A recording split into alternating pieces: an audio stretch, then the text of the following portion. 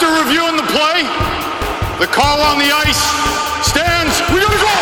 Okay, fellas, we are set to go. Let's go! We are kicking. Watch the blue! There we go. Yeah, baby. Hey, you got the power play, get out of here! Hey, 36, right here for the rough! Both guys, 5 minutes each for fighting! Hey, we're not doing this! I don't want to babysit all night! A little bit of nastiness today, huh? Nothing good's coming out of this, big man! Have you seen this before? Yes, it's rule something, point something. He's not putting a stick in you, you keep your stick out of him! Here we go! Let's roll, boys! Hey! Let's go! After further review, it's the Scouting the Refs podcast. Here's your hosts, Todd Lewis and Josh Smith. When you're ready, big guy. All right, guys, let's drop the puck.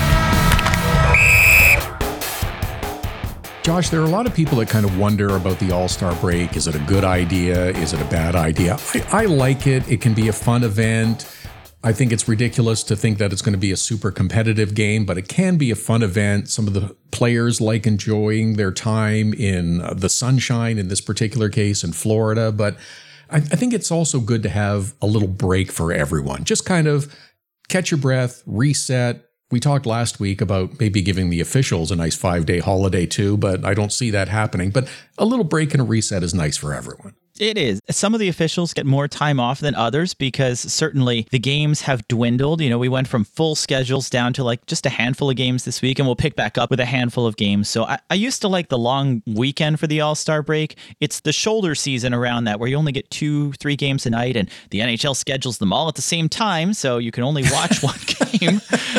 I'm looking forward to the 8-game nights or the 11-game nights, or at least the spread out schedule when you can have an early game and a late game. So I think it's good. I think it's nice to have that break in the middle for everybody. But I am, Todd, admittedly anxious to get back to a full slate of games because those nights, the chaos, the excitement, the controversy, those are where the fun seems to happen. Those will be happening again next week as we get back to full schedule. So stock up on batteries for the remote control. You'll have the busy nights to get ready for. This is the Scouting the Refs podcast. Make sure you follow us on the social channels. Find Josh at Scouting the Refs on Twitter and Instagram. For me, it's at Todd Lewis Sports on Twitter and Instagram. On this week's episode, Zegras and Stetcher riled up. Keefe isn't a West fan. Where's the All-Star refs? And perhaps the best idea ever for Mic'd Up. How is that for a tease?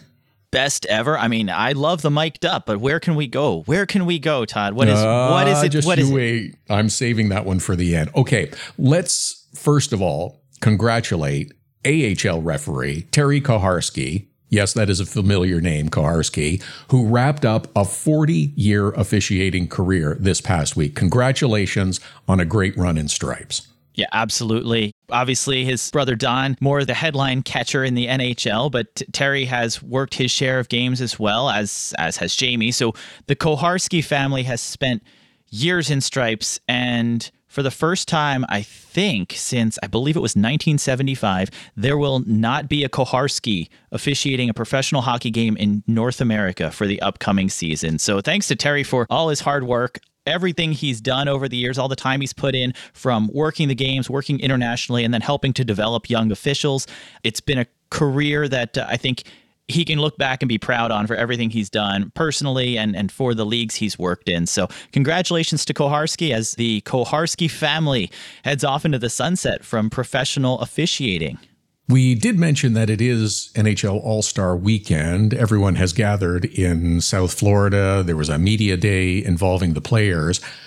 There is one media story that has not come out yet, and that is who are the NHL All-Star officials that are going to be working both the skills competition and the game. I haven't seen anything about that, and I don't think you have either, Josh. It has been strangely quiet.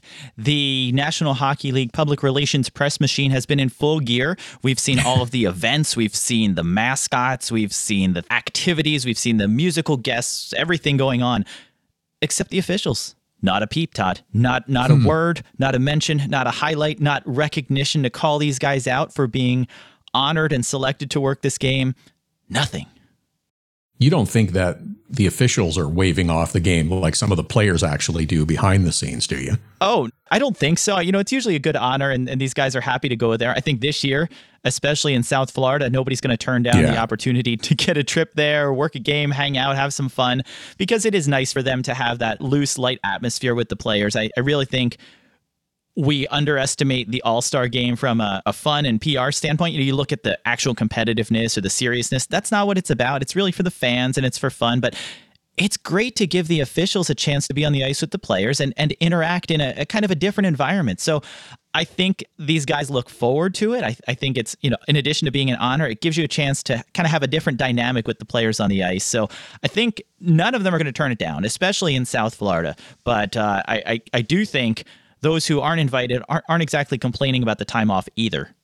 And it's not exactly a really tough gig for the officials either. I mean, this is not a game where you're having a scrum after every whistle or you're handing out a lot of penalties and stuff. In fact, I don't even remember the last penalty in an All-Star game. I do. I'm raising my hand from the back of the room here. Yeah, we've had penalties in the All-Star game. It's not common, but they have happened. The last penalty that we had that was called was actually a penalty shot called on Patrick Kane, who hooked down was now teammate Seth Jones. So we had a penalty shot on that play, which was unsuccessful, and that was the third penalty shot in All-Star game history. So that you go back 4 years for that, but you have to go back even further to the prior year for Johnny Gaudreau getting a tripping penalty. Was the last time a player sat in the box in the All-Star game. And it had gone years and years before that, where we hadn't had a penalty prior. So Johnny Gaudreau, currently the record holder for the most recent player to sit in the penalty box at the NHL All-Star game. And he was sent there by refs Wes McCauley and Dave Jackson.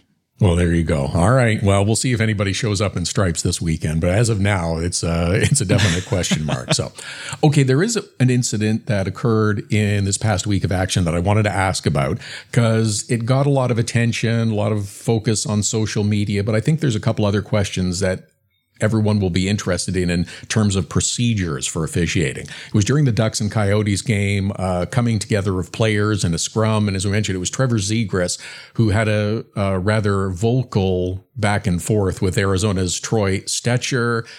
Whatever Zegras said got a lot of attention. There were a lot of accusations about what he did say or discuss. First, it was Stecher, and then it was Zegras who said, no, I didn't talk about anything that was really over the line. The officials, though, did hand out a 10-minute misconduct on the play for comments. So a bunch of speculation ran amok, but I think in the end, if you went over the line here and get a 10-minute misconduct, it's probably the best outcome. Well, that's exactly right, Todd. I think going over the line, and we look at the situation here of what happened, and you have altercations, you have player incidents on the ice, and then you get a guy mouthing off. And whatever was said or whatever the comments were that Zegras made, obviously the officials felt they were over the line. And that's where the 10-minute misconduct comes in. I think it's the right call, like you said, because it gives Zegras some time to cool off. You're looking at a 10-minute penalty. He gets to go and sit down. Obviously, he's being punished for what he did. And yet you're not penalizing the team for him making some inappropriate comments for whatever he said. So you're not putting a team shorthanded. They're jumping right to the 10-minute misconduct, which sees the team stay at even strength, but Zegras gets to go sit for a while. So it's something that we've seen the officials enforce before. Typically, it's around guys mouthing off or when they're getting warnings or being told to not do something and they continue to do that something, that's when they usually pick up the 10. Okay, so the player gets punished for being a jerk, not the team getting shorthanded, which I guess makes sense. I did have another question here, though.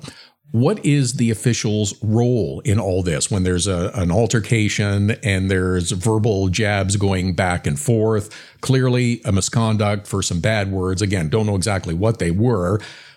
Is this reported to the league in game notes or the post-game report? What is the process here? Well, typically with the misconduct, we'll see them if the player continues, comes back on the ice, or even after he's hit with the misconduct, keeps going, then you can look at a game misconduct and tossing the guy from the game completely. But in either case, after the game, the officials do prepare some game notes or a report at the end of the game. And if there's anything regarding obscene gestures or language by a player, coach, team official, that does go into their game notes for review by the league. So in this case, we don't know what Zegras said, but given that he got a 10-minute misconduct, I'm willing to bet that it showed up in the game notes, which makes it even more perplexing or more frustrating why it hasn't leaked out as to what was actually said. Because, look, Stecher was complaining to the officials afterward. We saw he kept going even after the penalties were gone. And I think they were talking, things kind of calmed down, and he was still talking to the officials about it. It wasn't about the physical part. It had to be about the comments that were said. So, yes, this would have shown up in the report, and this potentially would have gone to the league for further action. We haven't seen any action at this point. I wouldn't expect any further action, but certainly something that would be noted and reported to the management at Hockey Ops. I'm waiting for someone to file an appeal under the Freedom of Information Act to try to get a hold of those game notes. Wow, that's a good call. It's got to be in there, right? And maybe the officials don't specify what it was. Typically, you'd expect them to, but no, we're at the mercy now of talented lip readers across North America to try to tell us what it was. Yeah, that's not maybe the best source. Okay. Sheldon Keefe has not been a fan of, I think, all the fans' favorite referees, Wes McCauley, at times this year. In a game with the Caps and the Leafs, the coach disagreed with the call for high sticking on Rasmus Sandin. Stick came up, caught Caps Connor Sheary. Sandin got a minor penalty issued by McCauley. Only problem is, those of us watching the game saw that it was actually the stick of Nick Backstrom that did the damage. Unfortunately, though, no review allowed here. So let's review why there was no review. Because there was no injury. And yes, once again, we get to the NHL's review rules, which require a major penalty, a match penalty, or a double minor for high sticking, which is one that results in an injury. If there was blood on the play, they can take a look at it. They can rescind the penalty. But with it not escalating to an injury, it doesn't become eligible for review. So that's where the NHL's drawn the line. And we've seen probably a handful of times this season where, boy, if there was an injury on the play and they reviewed it, they would have overturned it. But since the high stick wasn't severe enough, Backstrom didn't get enough of Sheary's face, apparently. Had he injured him, we would have seen no penalty on the play. But since there was no injury, we have to go with the call on the ice, and the call on the ice was a minor for high sticking. It's unfortunate, but this is below the threshold of where the league wants to get to when it comes to penalty reviews. Right. So I guess the only question here is, does this happen frequently enough that we should review all high sticking penalties? Oh, see, it happens enough that we've seen it, but I'm hesitant to start opening that door to review all high sticking penalties, because then do you start reviewing other minor penalties? Or if we now review all minor penalties, does that open the door for the teams to request a review for a non-call that, hey, you missed that high stick, I want you to go back and take a look at this play? So I think it starts to get to a slippery slope when we look at minor penalties, because if you review a high sticking minor, then you review the other minors, then you have to review the non-calls, and we get into a really ugly spot with potentially a whole bunch of reviews. I'm going to say this is human error. It happens, and over the course of the season, it evens out. So let's not start reviewing every minor penalty. I'll go along with that. I think it's infrequent enough that it's not really a major concern at this time. No, and unless it's Wes McCauley and you're Sheldon Keefe, and it's happened twice this year to you, and you're already out $25,000 for last time. That's right. Okay.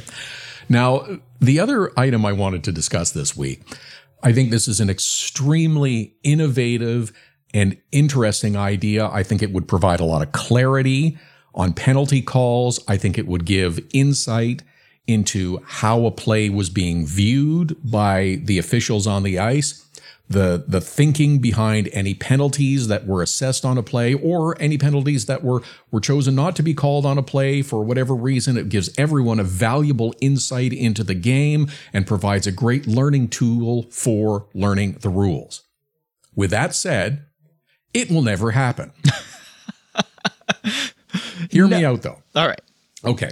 So recently, it was Fox Sports that mic'd up a referee, DJ Carstensen. It was during an Ohio State, Indiana college basketball game. Okay, so these are not, small schools in the middle of nowhere. These are two pretty substantial programs. During the game, on the broadcast, they ran back some of the conversations between Carstensen and the head coaches of the teams to explain the reason fouls were called or were not called. Isn't that an interesting idea? It is a brilliant idea. So I love it.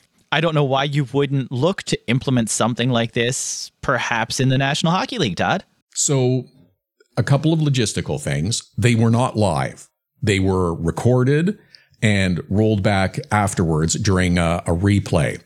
And just to compare what takes place with the National Hockey League, when you see the mic'd up segments with players as well, those are also recorded. They are not live. And there are several stakeholders that must review those replays before they are allowed to air. So there's the behind the scenes thing that takes place. I expect a similar situation would happen here. So you take out the 4-letter words is basically what goes on, and you're not going to put someone in a precarious spot that way. If that's the plan going in, I don't see how we shouldn't look at this as an idea for the league. Absolutely. I mean, we've seen them mic up refs here and there, and you might get a little comment or a little bit of feedback, but to do it the way it was done in this game, and thanks to the NCAA for allowing them to broadcast this and for the officials to go along with it, because it was amazing insight. I thought the interactions there between the officials and the coaches was good, and that's something that we'd love to hear in the National Hockey League, to hear what's an exchange at the bench. You know, when we see the ref go over to try to explain whether a controversial call or a missed call, let's hear that explanation. Let's hear exactly what he's telling the head coach. You know, the broadcasters are always guessing. We're trying to figure it out. We know what the penalty call is, but why not tap into that official to hear the explanation? And like you said, all right, you can sanitize it. They can clean it up later, but to be able to come back and say, you know, that penalty call, the officials went over to explain it from a few minutes back, and here's how it went.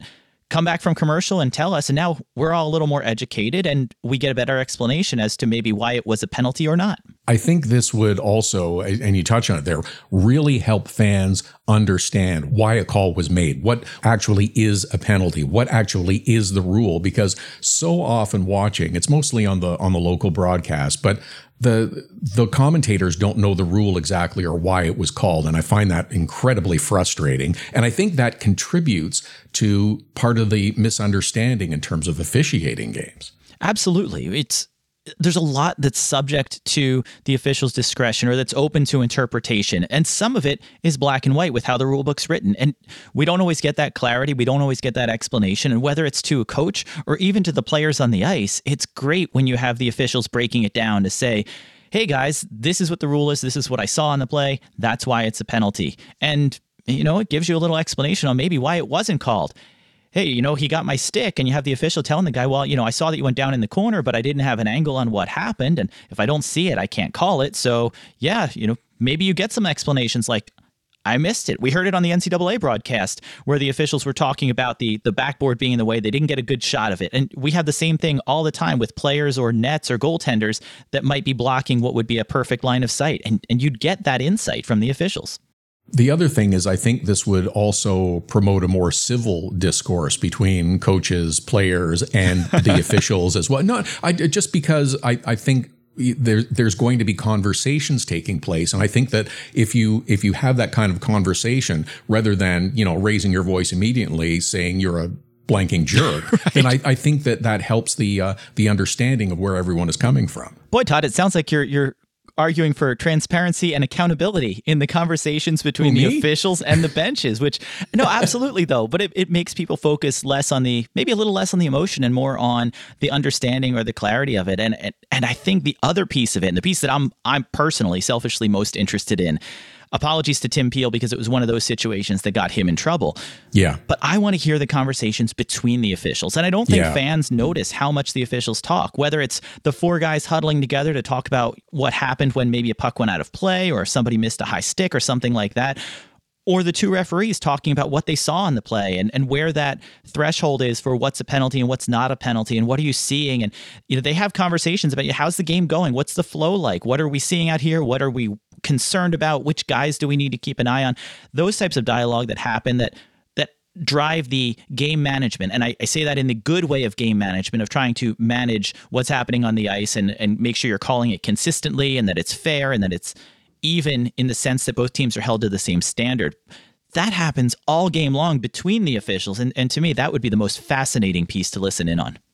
That's a terrific point. I think anything to help the clarity and the understanding. I think the way to maybe approach this, if you're actually going to take the bold step, and I'm not convinced that the league will, is you try it in a few games, but don't tell anybody about it. You just actually, I guess you'd have to with the principals involved, the two coaches and the officials. But other than that, like, don't let anybody know that you're trying this to see what happens. You could absolutely implement it. Mic up the officials, tell the coaches, tell the players. Maybe you don't have to mention it on the broadcast, so there's no expectation. And then you just ride it out and you see what happens, right? You see, how did the game go? What did we get out of this? Did we get anything that was usable, or did we not really have a whole lot that was worth listening? We've got social media, we've got YouTube, we have plenty of channels that the league could even clean up, package it, and share it to get traffic. We've seen it before. You know, there's been the few Wes McCauley talking about ice cream clips, or Wes McCauley telling Brad Marchand he'd get a cheer if he called a penalty on him in the All-Star game. They have had those moments. So wouldn't this give the league an opportunity to create more of those moments, both in the broadcasts? Hey, it could help with your viewership, which is dropping or has dropped a little bit. And it could help on social media to bring eyes in to get more folks to watch the game. So I think you're right, Todd. Implement it. You don't have to say anything, but if it's working, all you have to do is get those clips out there. And I think by doing that, they'll be giving 110%. 110% and more civil conversations. And if it doesn't work, you can always follow the Koharskis and just bring them a box of donuts. We're good. Good job. You're good in my book. Good stuff, man. Way to work. Yeah, we're good, man. Too long. Let's go sit for a couple. Get in the box. It's the Scouting the Refs podcast. Read more at scoutingtherefs.com. Follow Scouting the Refs on Twitter, Instagram, and Facebook at Scouting the Refs. Email the show at heyref@scoutingtherefs.com. Subscribe, share, and keep those sticks down. Okay. That's nicely done. That's good play.